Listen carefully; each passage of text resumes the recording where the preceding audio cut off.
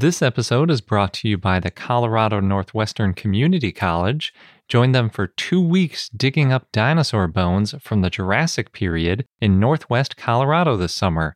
For details, go to cncc.edu/dinodig.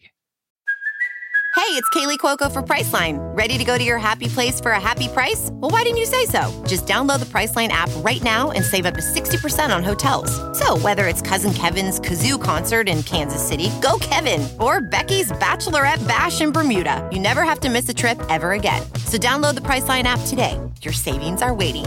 Go to your happy place for a happy price. Go to your happy price, Priceline.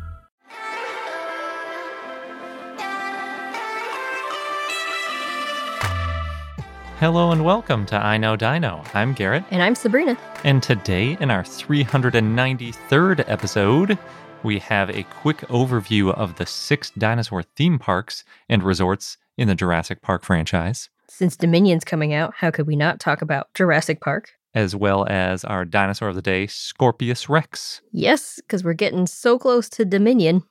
It is a make-believe dinosaur. The hybrid dinosaur. Yes. A make-believe hybrid dinosaur. In Jurassic World. Why it ends in Rex, because it seems like whenever anybody makes up a dinosaur, they make it something Rex. But Tyrannosaurus Rex was real. True. Yeah, occasionally it's real.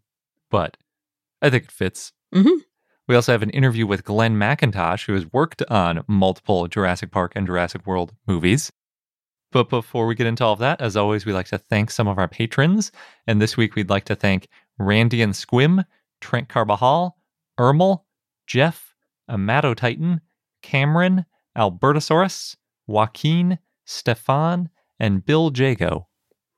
Thank you so much for being part of our dinosaur community, and we hope that you and all our other patrons enjoy our next couple of episodes, which are going to be Jurassic Park and Jurassic World themed. Yep. Yeah, next week we'll be doing a review of the movie, which hopefully we'll be able to see by then. As promised, our quick news item is that there are 6 dinosaur theme parks and resorts in the Jurassic Park franchise, which I had no idea there were that many. There's a lot. Screen Rant recently explained all of them, and they said that John Hammond's dream was to have a franchise, which makes sense because I think in some ways he might have been based on Walt Disney, who also wanted a franchise and got it. So can I guess which ones there are? Sure. So there's the original Jurassic Park on Isla Nublar. Mm-hmm. There's the one in San Diego. Yeah, good memory. I don't think there's a theme park on Isla Sorna. No. And then there was the Jurassic World one that they created on the original Isla Nublar. Yes. So you've got half of them. I can't think of any others. They get pretty obscure. Okay. So like you mentioned, there was Jurassic Park in San Diego, and I'm just going, this is kind of in chronological order.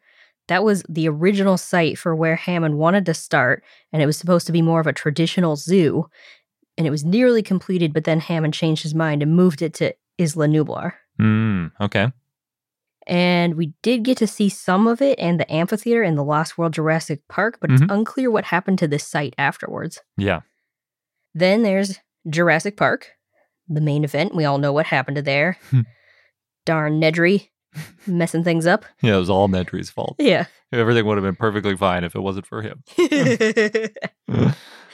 Then the new ones, there's Jurassic Park Europe and Jurassic Park Japan that were meant to be sister parks, like how there are sister parks to Disneyland.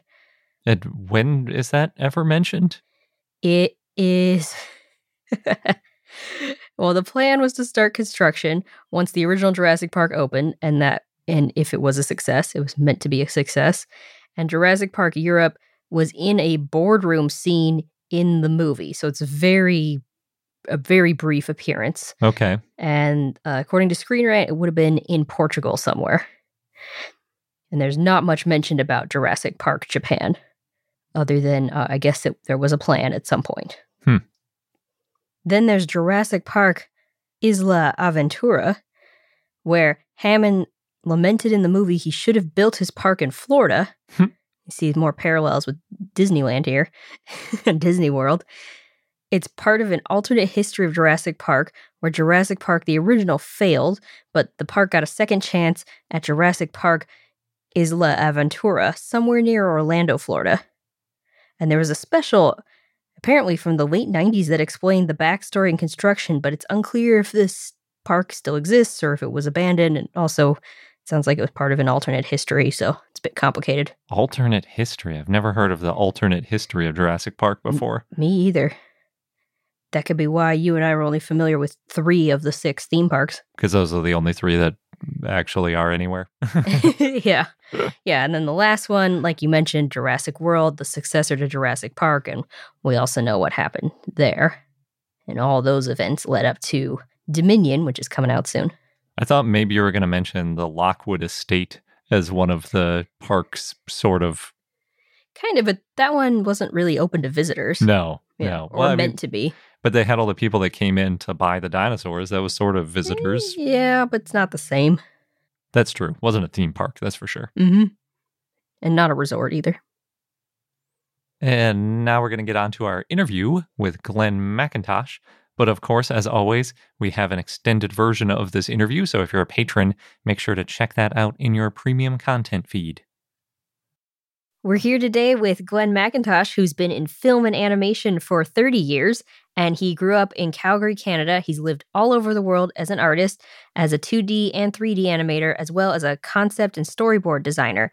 He's worked on a number of films, including Jurassic Park 3 as supervisor for the Raptors and lead animator for the battle between Spinosaurus and T-Rex, Jurassic World as animation supervisor, Jurassic World Fallen Kingdom as animation director, and Jurassic World Battle at Big Rock and Jurassic World Dominion as storyboard designer. And he's lectured on dinosaur movement and locomotion at many conferences, schools, and museums.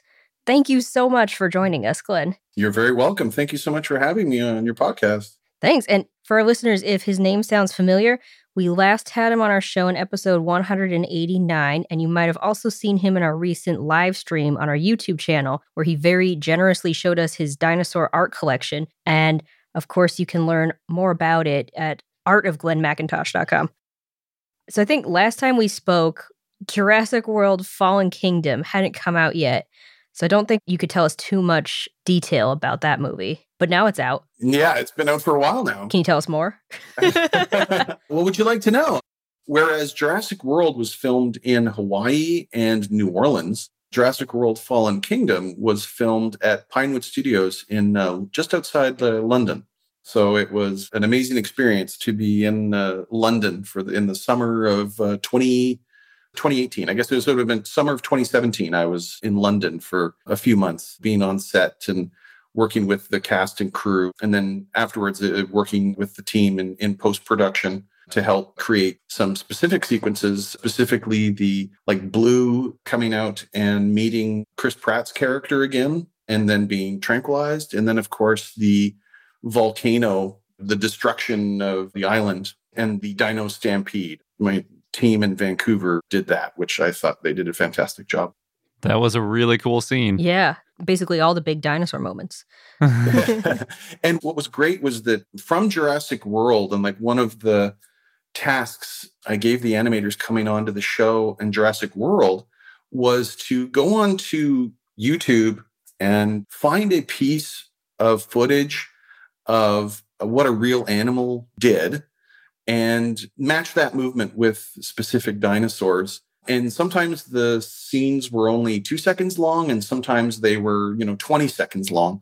But we sort of broke it up into small, mid-size, and large dinosaurs. So the small dinosaurs, we looked at ostriches and emus and cassowaries, like any sort of bipedal birds, large birds. Ostriches are the fastest bipedal animals on the planet currently. They can get up to around 45, 50 miles an hour if they're being chased by a lion. But they were perfect for the raptors. Mm-hmm. And the Gallimimuses. And then our medium-sized dinosaurs, which we sort of referred to as sort of like the ankylosaurs, the ceratopsians like Triceratops, and Stegosaurus, we looked at rhinos because of their, thick builds and thick bodies and pillar-like legs and, sort of, especially with Triceratops, like the thick heads, even like the horn ornamentation. And then for the big dinosaurs, we looked at elephants and used their body movements and then just added the necks and the tails, because the bodies themselves were actually very similar to that of an elephant. And we never had, if you look at an elephant actually can't run because of how heavy it is,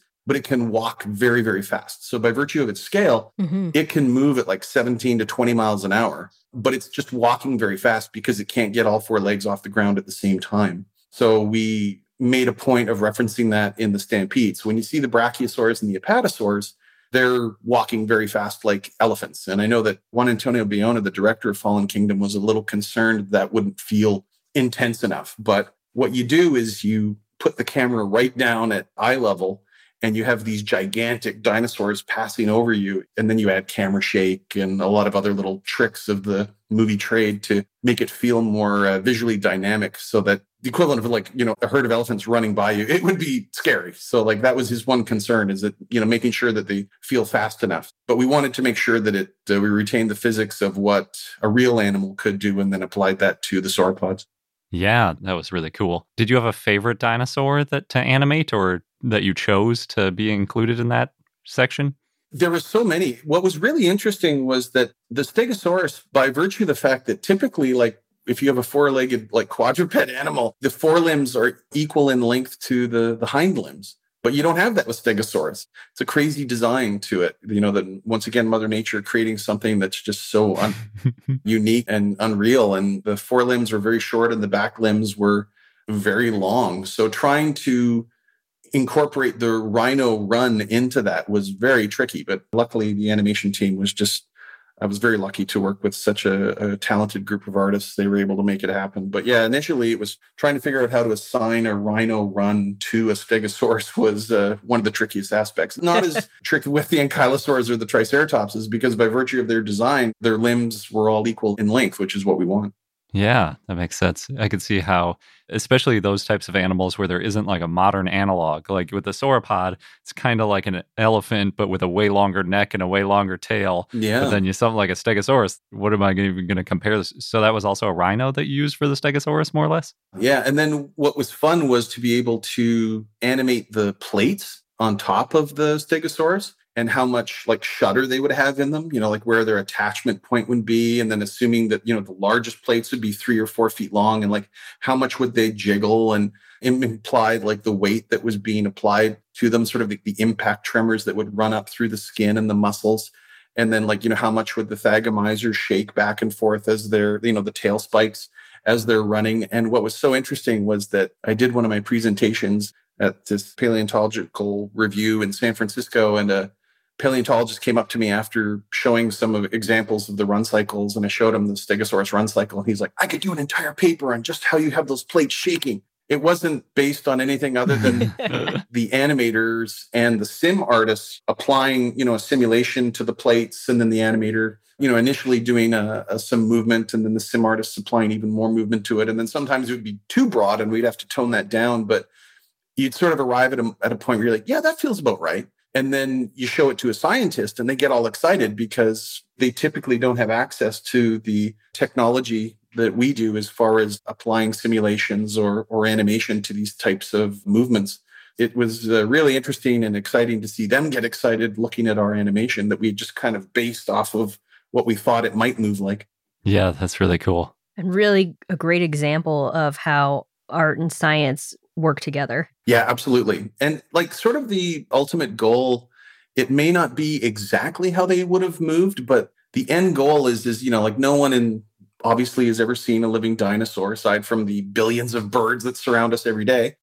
If you think of an animal that big, most people have been to a zoo. They've watched the National Geographic documentaries. They know how a rhino moves. They know how an elephant moves. It feels intrinsically, real to them. So if you assign those movements to the dinosaurs, it's an unreal creature that they've never seen before. But because it's moving in a way that feels relatable and feels like, oh, that reminds me of an elephant, or oh, that reminds me of a rhino, it feels real. So it may not be exactly how they would have moved, but because we're assigning movement that feels familiar, it makes the animation feel real. Awesome. Did you want to talk any more about Fallen Kingdom? It was invaluable to be on set and work with Chris and Bryce and the other actors. It's always fun working with the stunt people, working with Neil Scanlon and his team who created the animatronics. They just did an incredible job with those, like the live action Blue on the operating table. Mm-hmm. I was lucky enough to be part of that. I was under the table operating the nostrils, which was just a trigger, which is like a wire looped around the foam latex, which would open and close the nostrils. And then there were 4 other operators under the table operating various parts of Blue that were then ultimately digitally erased. And it was amazing. And what was so fun was that Bryce brought her daughter onto the set, and, the Blue started, acting up. And she was like, I'm not going near that thing. Like, it looked genuinely real and scary. So to be able to combine sort of the digital effects, it's like a lot of times there's a lot of mixing and matching going on. And I would imagine even more so with Dominion, where you got a practical raptor on the table, but then you might add like a CG tail to get an extra whip out of it. Or in other parts, you might keep the tail and just digitally erase the rod that was operating the tail. So as much as possible, in each shot, you're mixing and matching the practical and the real so that the audience isn't quite too in on exactly how it was done, which is always the goal. That's amazing, too, the amount of details that go into it. Like, I don't know if I noticed Blue's nostrils specifically moving. Yeah, I think it's the sort of thing you would notice if it wasn't there. One of the other things that I asked for, Henrik Svensson, who did the incredible paint jobs on not only the full-size dinosaurs, but also the maquettes that we used for reference, and painted a lot of the pieces in my collection. The underside of the raptor's feet were perfectly clean. And so I asked him to get some Fuller's, what's called Fuller's earth, which is a really soft and fine dirt material. And he brushed that onto the underside of the feet of Blue, because of course, if you grab an ostrich out of the wild, it's not going to be perfectly clean. It's going to be going to have dusty feet. We dusted up the undersides of the feet, and just to make it look like it was an animal that had, if you put more of the environment onto the animal, that's just another way to make it feel more real. I know that was something I really pushed hard for in the final dino fight in Jurassic World. And a lot of my concept art, I had never really seen like a lot of the environment like on these animals. And I think maybe my drawings had too much stuff on them, but I had them, if they're fighting in a city street, there's going to be concrete and rubble and rebar and blood and tar and glass and all sorts of stuff covering them. And if you look at the final shot, you'll see in the Indominus, it's not only covered in blood, but there's like bits of rebar sticking out of its shoulder. So that was really fun to see, because I'd never seen that on any of the previous dinosaurs, like if it's going to go under, if it's going to be in a dusty environment, make sure to get the dust on that creature. It was such an epic fight that by the end of it, there should be blood on both of them. If you look real closely, the T-Rex's one arm is sort of hanging down. So to sort of imply either, maybe it got broken or it got injured, and it had blood running down its neck as well. Just, one of the aspects of Jurassic Park 3 I would have loved to emphasize more was just putting more debris on the animals as they battled each other and just got covered in stuff. If you look on YouTube of like lions fighting each other, they're just kicking up lots of dirt, lots of grass. And now imagine those same 2 animals going at it, but they each weigh 8 tons. And now put them in an environment, where they're not supposed to be, which is a main street where they don't fit. And they're going to be smashing and knocking into stuff. And so that was one of the goals. And Tim Alexander, the visual effects supervisor, and Colin Trevorrow, the director, were on board with that. And they did a fantastic job doing like all of the lighting and technical direction to get all that stuff on there, which I thought looked incredible. Yeah. I guess that is a lot of what digital design for movies is, right? It's like making it look not too perfect, because CGI has a tendency to make things look pristine and unnatural in that way. Absolutely. Is there anything else you add besides like the environment and injuries that you thought were interesting? There's a lot of tricks that you do to place them in the environment, and a lot of things that are almost imperceptible to the viewer. But if you take them out, you notice if they're not there. And one thing I can think of is the scene where the T-Rex comes out and like stomps on one of the Spinosaur fossils to like arrive at Main Street and face off against the Indominus Rex. Like, we had a real bone in that Main Street environment. So we knew, because Collins very specifically wanted that to be crushed. When it crushes the bone, that's a simulation. But the other thing is that when the Rex is like stomping its feet, well, number one, it's me in the mocap suit.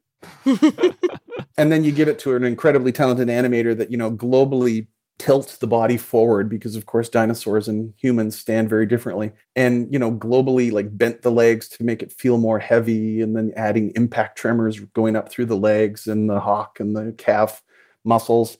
But you're adding camera shake, because if a cameraman was really there 10 feet away from that and an 8-ton animal stomped its foot down, the camera would shake. So on each foot stomp, there's a very subtle camera shake going on. And that's the sort of thing, like if you take that camera shake out, it doesn't feel like you're in that shot. We were constantly thinking to ourselves, like, if a National Geographic insane cameraman was trying to capture this event, like what would he actually see and what would he actually be able to record? Well, of course, the ground would shake, and which would ultimately shake the camera. So if you also notice, if you ever look at a nature documentary, like a lot of these animals are moving so fast, the cameraman's trying to keep up with the action. And so what we would do is have the cameraman lag the action a little bit. So the cameraman isn't immediately aware of what's going to happen because it's a wild animal and he doesn't know what it's going to do next. So by having the camera a little bit behind what the Rex or Indominus Rex is going to do, it just makes it feel a little bit more real. Like, I gotta pan left. I gotta pan right. I gotta tilt up. And he's just always like frantically trying to frame the action. And it's okay if the action isn't perfectly framed. Like some of the criticism of the Jurassic World movies is the use of the aspect ratio, which is 2:3:5 instead of 1:8:5, to capture a lot of the tall dinosaurs. It doesn't really bother me.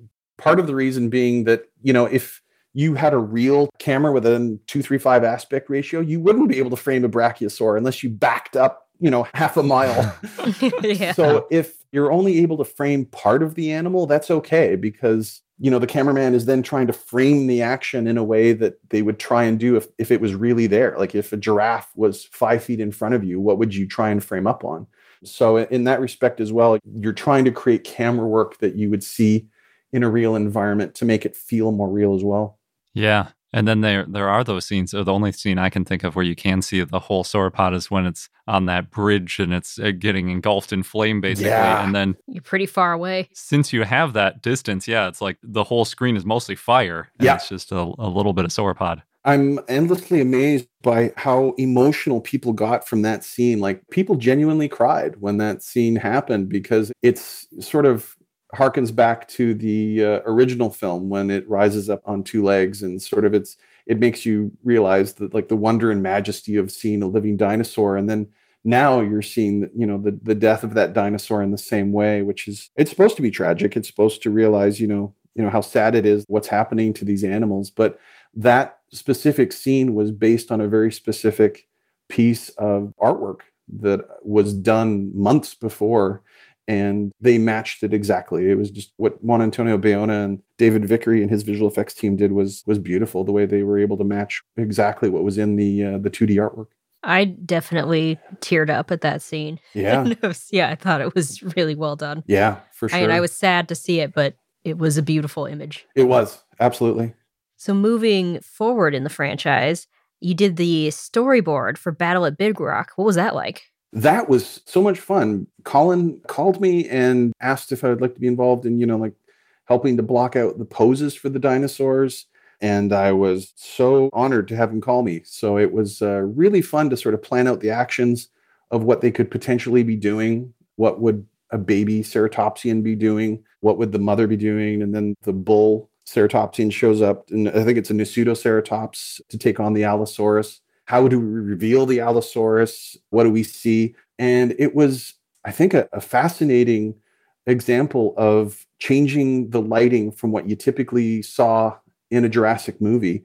The lighting is very much, it's not what you would think of as like classic cinematography, where you're framing the animal to be beautifully lit. It was very much like, this is what a car headlight would illuminate. And the rest is in shadow, and just let it fall into shadow. What I was constantly looking at for inspiration was Apocalypse Now.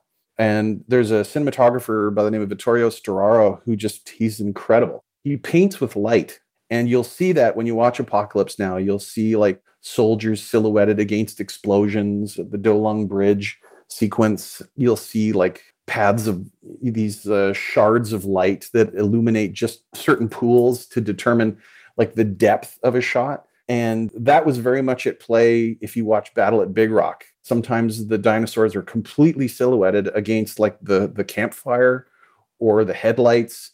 It was basically like, let's set up a campsite and put these RVs around it. And then imagine two gigantic dinosaurs fighting around it. Like, what would you actually see? And I think it helped to inform a lot of what we're going to see in Dominion. I can't say for sure, but from what I've seen from the prologue that I storyboarded, I think it benefits greatly from it because it feels even more real, because it's like, this is what the cameraman would be able to capture in this environment. And, with the limitations of those lights, it's sort of asking everyone to be creative with, okay, like let's say you only have these lights. Now, what would you see? And then artistically directing it in a way where you're like, okay, well, let's silhouette the Allosaur's head as it snaps the baby. And how do we still make it dramatic and clear to the audience what's going on, but also not too presentational, if that makes sense? Yeah. Complicated choreography at that point when you're dealing with the fixed lights and everything. Yes, very, for sure. But I also think it adds another level of believability to the environment and to the animals themselves, because you're not showing them off in a way that I think probably people did, as CG got bigger and better and more prevalent. As artists, we want to show off. We want to show all the cool new tools and what we can do and in the best possible light. And sometimes that works, but it may not necessarily be the best way to make something feel real. So I think now with the evolution of CG now, I mean, next year, Jurassic Park's going to be 30 years old. And just to see the evolution of modern visual effects and how we've sort of learned right out of the gate, like how incredible Jurassic Park looked, and then how we took it beyond what I think would probably be the best way to do it. And then we've learned how to pull back and learn from what's been done before and look at classical films. And I know how much like Vittorio Storaro's cinematography inspired me, and it ultimately made its way into Battle at Big Rocks. And I think the prologue in Dominion, which I thought like David Vickery and Colin Trevorrow directing did an incredible job at. Yeah, and you also designed that storyboard. Yes, that was so much fun because I got another call from Colin, and he was like, I've got a written page here of, the prologue, and just let's talk about it and, see what dinosaurs we'd like to put in there and what might we see. And I was inspired by, of course, Stanley Kubrick's opening to 2001: A Space Odyssey, which is just 17 minutes of like no music, nothing, no dialogue, no narration, just these hominids, trying to survive in their environment. And I knew 17 minutes of no music and no narration wouldn't fly. Not with today's audience, but I think it ultimately ended up being 4 minutes. I don't know if it's actually going to be a part of the opening of the actual movie, or if it's going to be something that's part of the DVD or Blu-ray. But it was so much fun to do because that's all the Earth was for the better part of 150 million years, was just absolute silence. No music, no car horns, no people shouting, just the sound of nature. And what would you hear? And so that's why when the sequence starts, you hear the animals before you see them. And it was fascinating because it was filmed on the island called Socotra, which is in the Indian Ocean. It's off the coast of Yemen. And the second unit photography was filmed by an Egyptian film crew. And why they picked Socotra is because there are these trees on Socotra that are called dragon blood trees. And if you cut them, like literally the sap is blood red, but the shape of them is primordial. Just the whole environment looks primordial. So I did a lot of Google footage search of like all these pictures of Socotra, and then incorporated those environments into my storyboards. And boy, oh boy, that second unit Egyptian film crew did an incredible job of like, I can't imagine how early they must have had to get up to capture like these early morning hour shots, because I wanted everything to sort of be like as the sun came up, like, what is sort of a day in the life of prehistoric Cretaceous animals. And yeah, Colin was very much on board with it, and then encouraged it and took over with the directing of it. And it was so exciting to see it come together. Yeah. A lot of times, same thing, like aren't too presentational, Sometimes there's just a very gentle pan of the camera left to right, showing like the ceratopsian herd, like just going through the river and migrating onto another place. But those background plates are taken from the island of Socotra. So it's a really beautiful environment. Most paleontologists, nothing drives them more nuts than seeing grass with dinosaurs, because grass didn't show up until many millions of years after the dinosaurs were gone. So bonus points for inaccuracy if you have the dinosaurs eating the grass. Exactly, yeah. So I think, it just would have been a sea of ferns or with coniferous trees. Yeah, I mean, I think in the documentary, they talked about how they made a point of like finding these fields in Argentina that just did not have any grass in them, but did have plants. And then they would add stuff back in. So like the thought for detail in that is even more impressive. But I think like the Jurassic movies hold a special distinction in that, as much as possible, we're trying to be historically accurate. But at the end of the day, it's a movie to entertain you in the same way like the great white shark isn't going to exactly move and do the things that Bruce the shark did in Jaws, but it's going to be exciting and entertaining and ultimately an inroad to further study. Yeah, that's a good point too, because we often critique like, the dinosaurs in movies are always like way too aggressive. They're always attacking each other and stuff. But if you make it a 90-minute Hollywood movie and it's super realistic animals, it's going to be very boring. It's going to be like going to the zoo and just watching animals sit there not doing anything. I remember I lived in Phoenix and I worked at Fox Animation, and I would go to the Phoenix Zoo and on the weekends to draw the animals. And invariably I would be lazy and I wouldn't get to the zoo until like 2 p.m. when it was 100 degrees. And every drawing in my sketchbook of the lions was them lying down. I think I had one drawing of a lion that was upright, because they were all like resting in oppressive heat. So, but when a lion decides that it's going to attack and kill something, it's terrifying. Mm-hmm. Oh, yeah. So it's trying to get those moments and make them come alive on the big screen. I'm just imagining an alternate version of the original Jurassic Park where they're in the car and they just don't see any of the animals because they're all just like laying down in the woods. And taking a nap. Just super bored. They get to the end and they're like, well, this park's a bust because all the animals are boring. Yeah. Yeah, we should talk a little bit about your artwork because you have a lot of it on your website, right? Yes, absolutely. Any of the artwork that I do, it's my own. So I'm trying to make sure not to do any designs that are in the Jurassic Park style. I think there's a typical like Jurassic Park T-Rex, for example, has a very specific style as far as like the angled brows to make it look a little bit more stern and the width of the head and so forth. I even like they shaved back the pubic bone, which should be hanging a lot lower. They have that on the Raptors, but they don't have it on the Rex.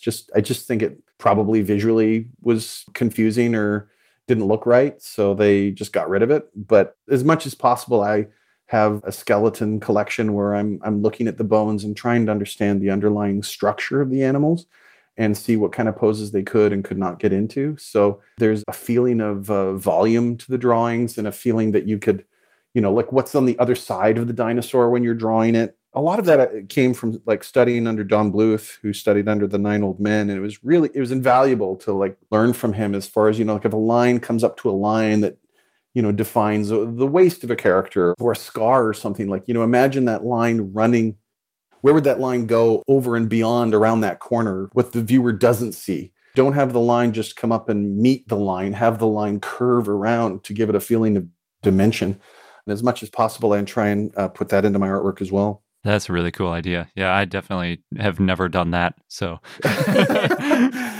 well, and I didn't either. And it was the sort of thing that, you've been to art school at university, and then I had been to Sheridan College and studying classical animation. And then, you work with one of the best animators who's ever lived. And he's just like, oh, here's a little thing I learned from Milt Kahl. And you're like, okay. Who's like, I was considered Milt Kahl like the best draftsman who ever lived. So it's like, yeah, I'll listen to that advice. Do you have any advice for people who might be beginning their career in animation or looking to break into the industry? To break into the industry, there's a company that my friend started, Sean Kelly, along with Carlos Baena and Bobby Kelly. I think they started a company called animationmentor.com. And I did a bunch of lectures in the lecture series for Animation Mentor.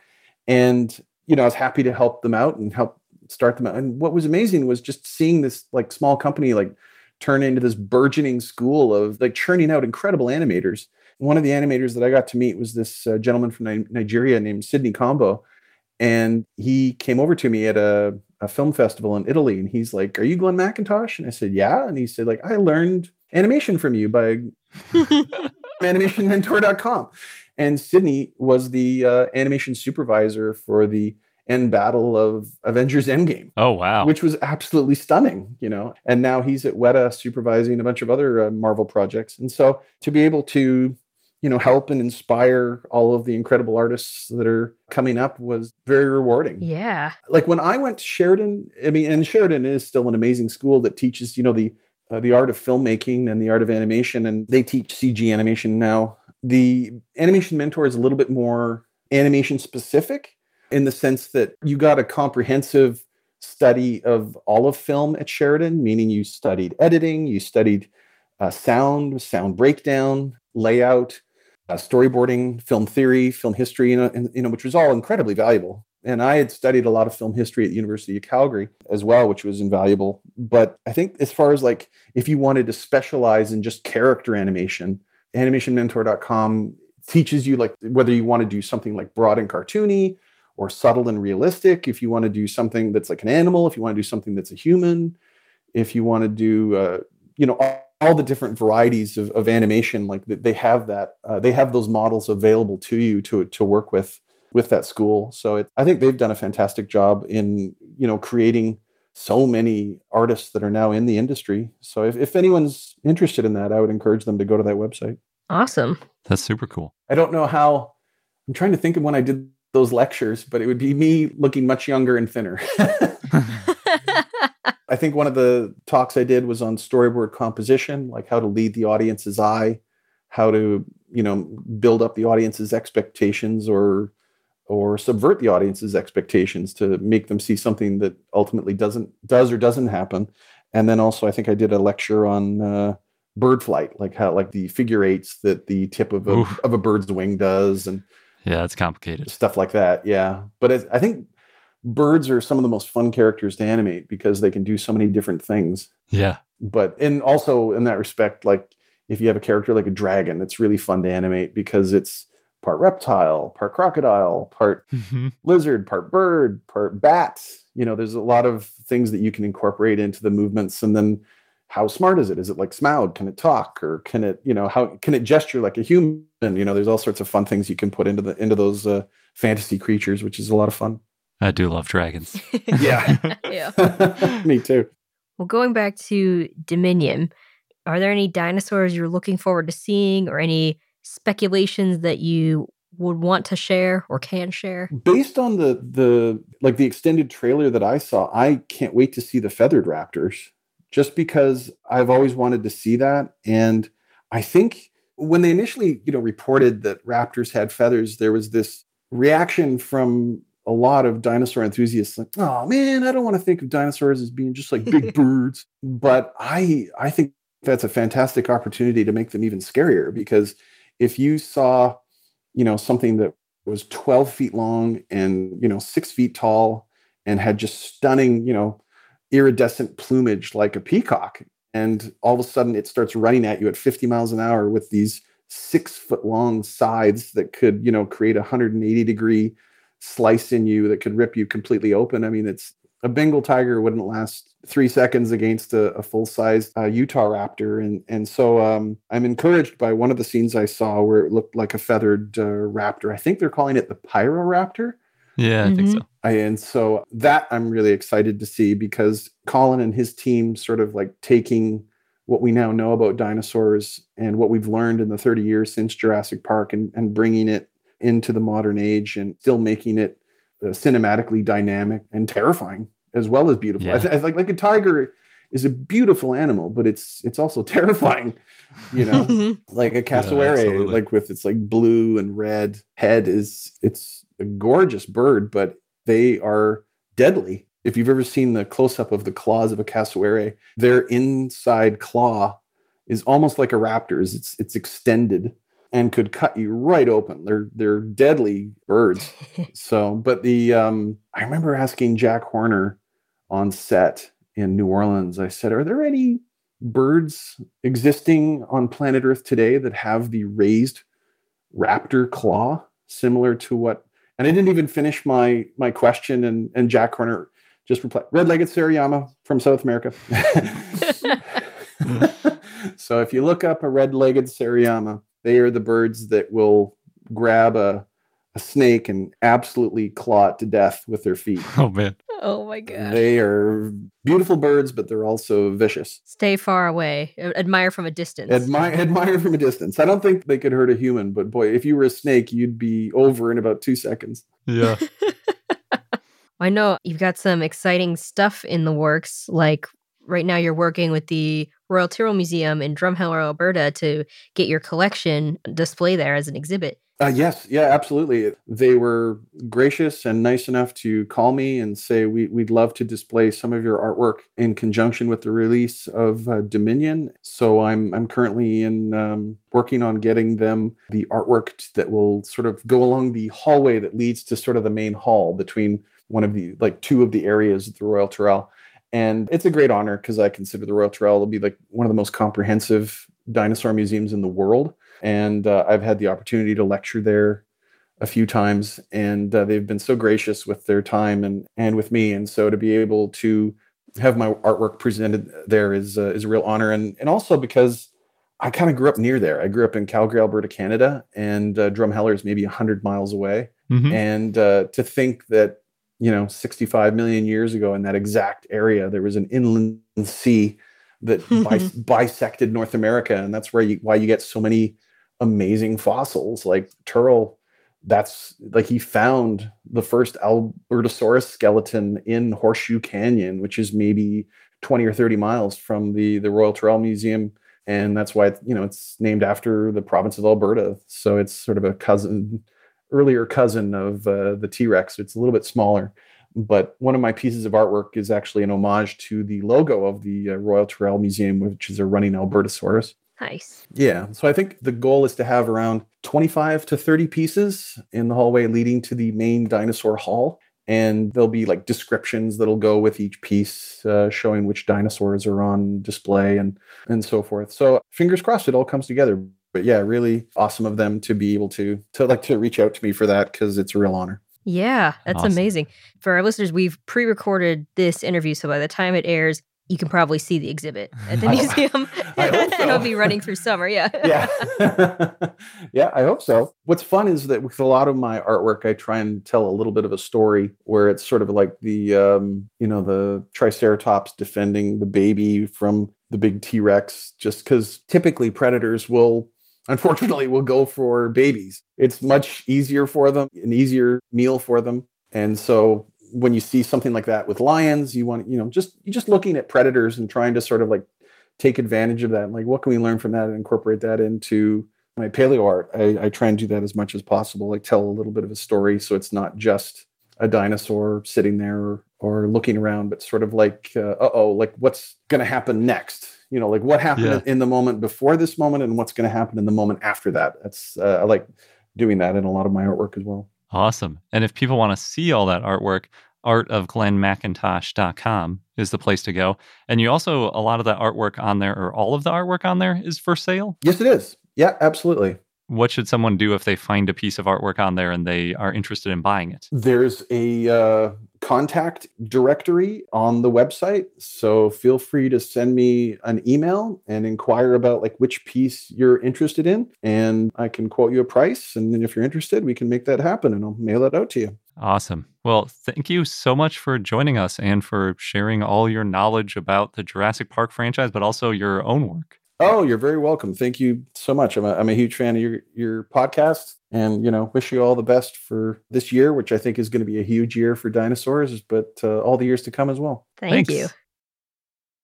Thanks again, Glenn, for the great interview. We're really looking forward to seeing Jurassic World Dominion, and if that 5-minute segment made it into the beginning of the movie, or if it's only in that trailer. Mm-hmm.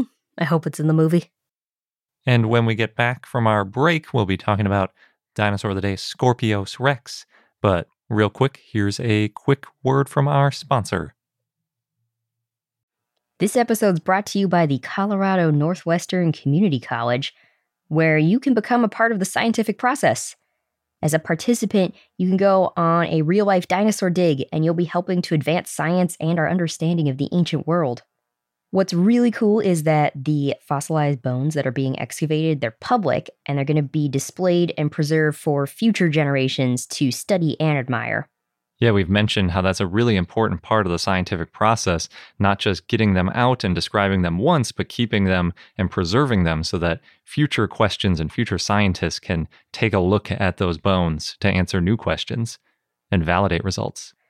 And the site is special and also near and dear to me because it's in the Morrison Formation, known for the sauropods, of course, of the Jurassic time. And it represents one of the best bone beds ever found in the saltwash member. Yeah, the current interpretation is that the site was the result of a Brachiosaurus sort of jamming up a river and then other carcasses piling up behind it. Oh, no. And that's how we got a bunch of different types of dinosaurs all fossilizing together. So, oh no, but also, yay. Good for us as scientists. And dinosaur enthusiasts. Yes. So there are 2 scheduled digs if you want to get involved with getting these bones out of the ground. You can go from July 6th to July 20th or from July 22nd to August 5th. Head over to cncc.edu/dinodig. You'll get all of the details. Just make sure that you register online by May 31st. And again, that is cncc.edu/dinodig, DINODIG. CarMax is putting peace of mind back in car shopping by putting you in the driver's seat to find a ride that's right for you. Because at CarMax, we believe you shouldn't just settle for a car. You should love your car. That's why every car we sell is CarMax certified quality, so you can be sure with upfront pricing that's the same for every customer. So don't settle. Find love at first drive and start shopping now at CarMax.com. CarMax, the way car buying should be. And now onto our dinosaur of the day, Scorpios rex, which is a hybrid dinosaur in Jurassic World, as we mentioned. And with Jurassic World Dominion coming up, we felt we wanted to cover all of the dinosaurs that are in Jurassic World and Jurassic Park. When you say it's in Jurassic World, was it in the first Jurassic World? I thought that was Indominus Rex. So we don't actually see Scorpios rex until Jurassic World Camp Cretaceous. Oh, that's where I know it from. But the reason I say Jurassic World is because technically it was around before the events of Camp Cretaceous. Ooh, and Camp Cretaceous was like basically at the same time as Jurassic World, or at least the first season. Yes, so Scorpios rex was the first hybrid dinosaur that Henry Wu made, even before Indominus Rex and Indoraptor. And it took a lot of tries, which makes sense when you're making a hybrid dinosaur. Again, this is all fiction. Yes. And Scorpios rex looked very hybrid. Its design and some of its poses are similar to the human dinosaur hybrids proposed for Jurassic Park 4. Oh, really? Mm-hmm. Oh, my God. Yeah, that was before. It was after Jurassic Park 3. They were planning on making Jurassic Park 4, which had a whole bunch of hybrids, right?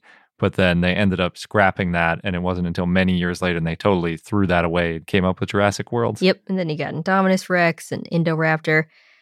Now, Scorpios Rex is meant to be uglier since it's the first one, and then Indoraptor looks the sleekest because they've kind of perfected how they were making their hybrid dinosaurs. Interesting. I thought Scorpios Rex looked a lot more like the Indoraptor than it did like Indominus Rex. Maybe it's just the color, though, because it was a darker one.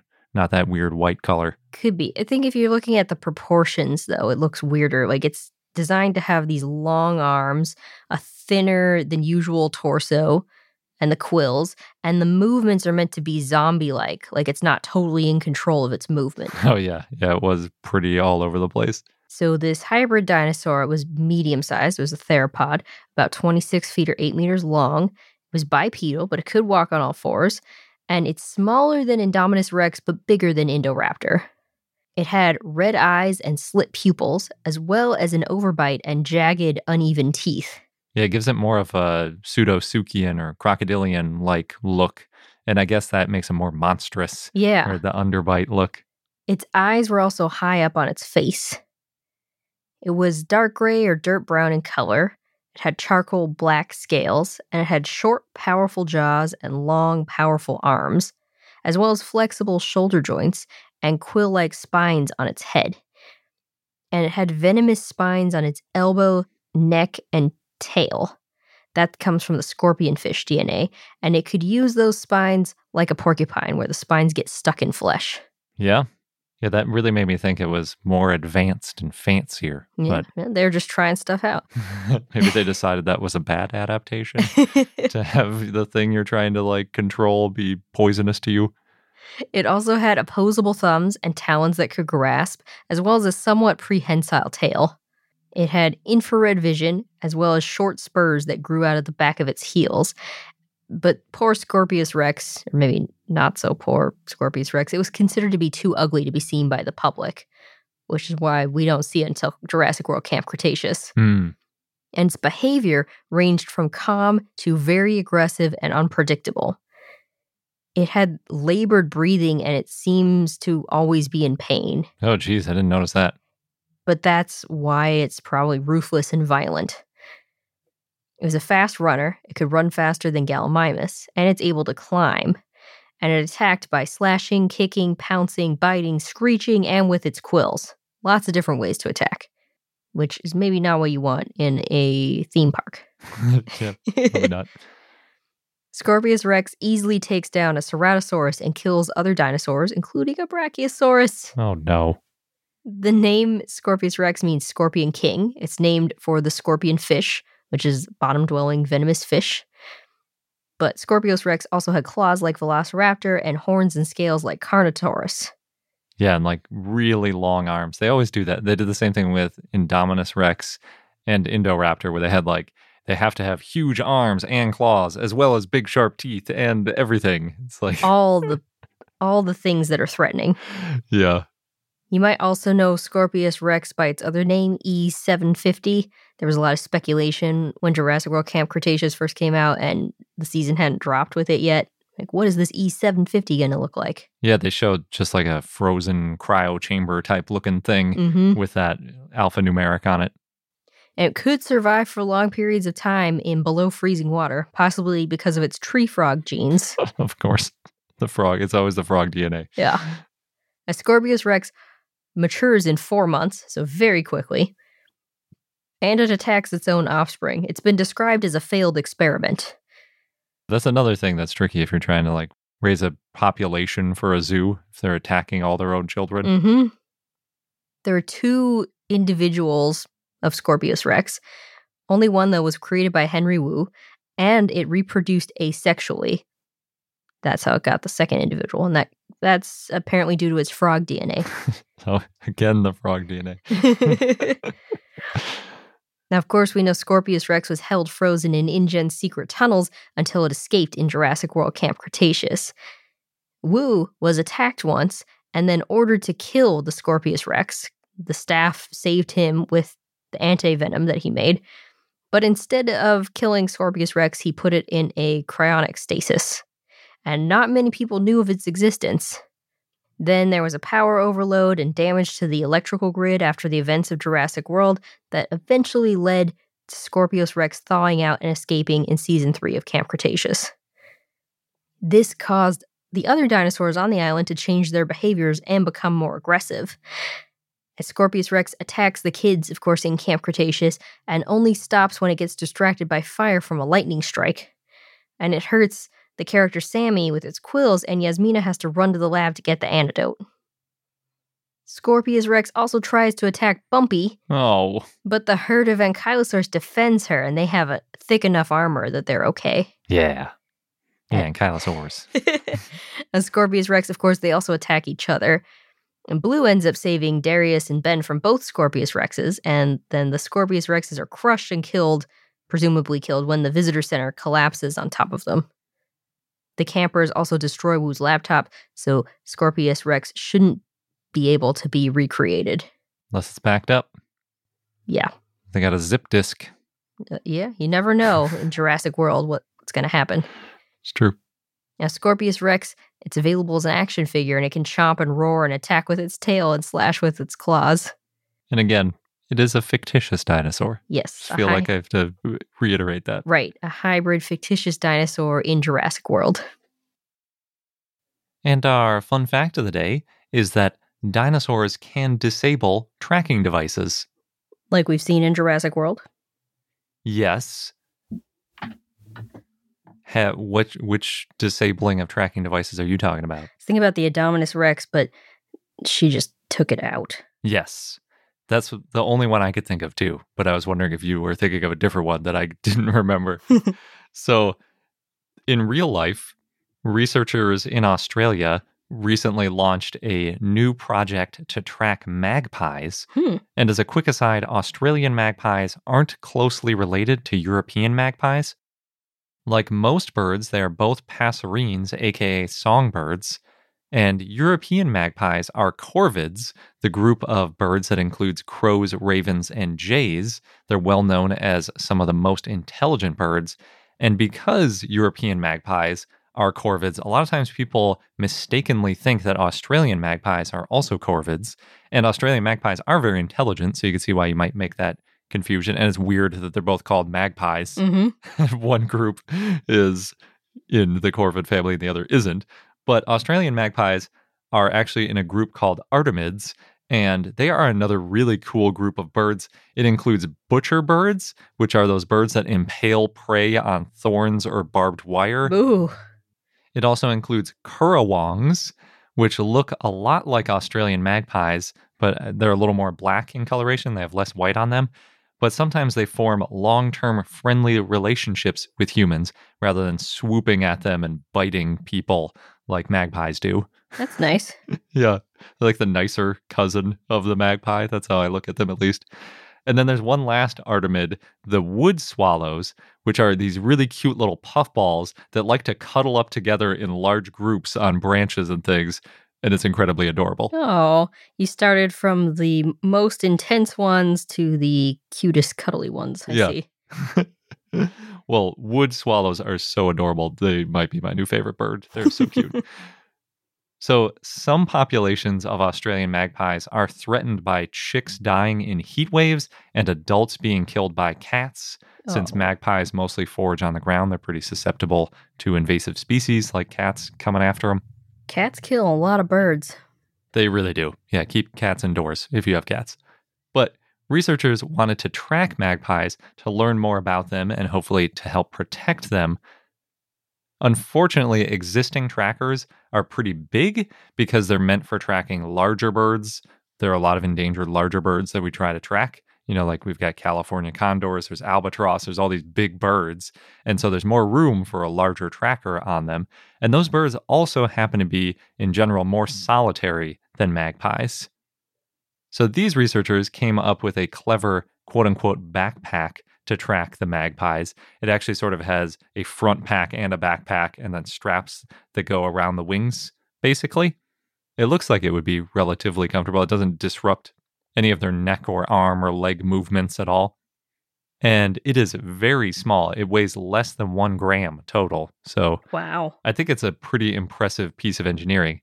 On top of that, they trained the magpies to come to a feeder, a little platform that was outfitted with some really cool technology where it could charge the backpack while downloading the data from it wirelessly.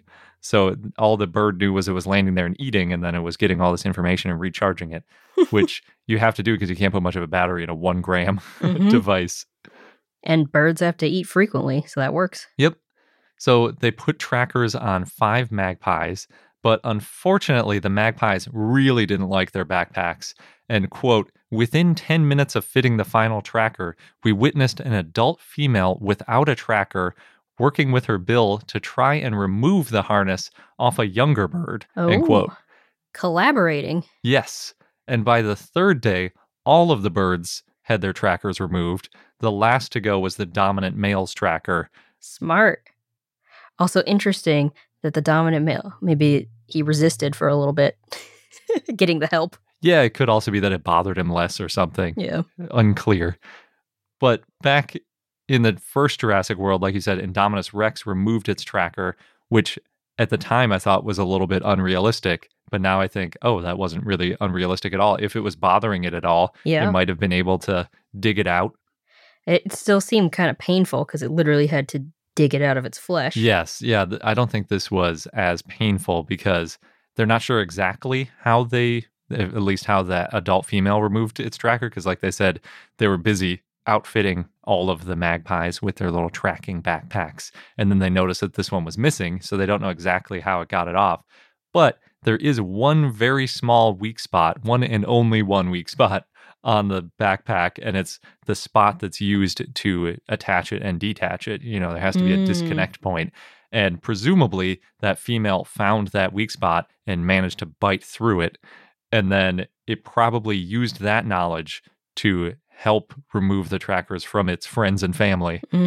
Birds are smart. Or I should say dinosaurs are smart. They really are. So it wouldn't be far-fetched that a non-avian dinosaur, say like Indominus Rex, that removed its own tracker, might figure out how to remove its own tracker and then possibly move on to removing them from their companions as well. There's also cooperative rescuing behavior with other birds where they get those sticky seeds stuck to them. And if there are too many seeds stuck to them, they can't fly anymore. And other birds will come and pick those seeds off. So it doesn't necessarily have to be that they help themselves and then help the other ones. But that's just one possible way it could happen. They just tend to work together and spread the knowledge. Some birds. It's actually very rare. I think this is the only the second case known, other than those seeds, of something like that happening. And presumably, they're sort of assuming that this is a rescuing behavior, that they see that backpack on them as some sort of threat that needs to be removed quickly. I could see that. Now, in Dominion, since the dinosaurs are all over the world, there's probably not too many of them that are tracked. I don't know, but I could see it, that the ones that were sold at auction for a really high price might have had trackers in them. And then maybe some of them were able to remove the trackers somehow. Yeah, it is a random plot point that probably won't happen. But if it does happen in the movie, you could know that it's not that unrealistic. We'll have to watch out for it. Mm-hmm. And that wraps up this episode of I Know Dino. Thank you so much for listening. If you want even more dinosaur news, we like to call it dinosaur goodness, then head over to our website, iknowdino.com, and you can sign up for our email newsletter. Thanks again, and until next time. Good day.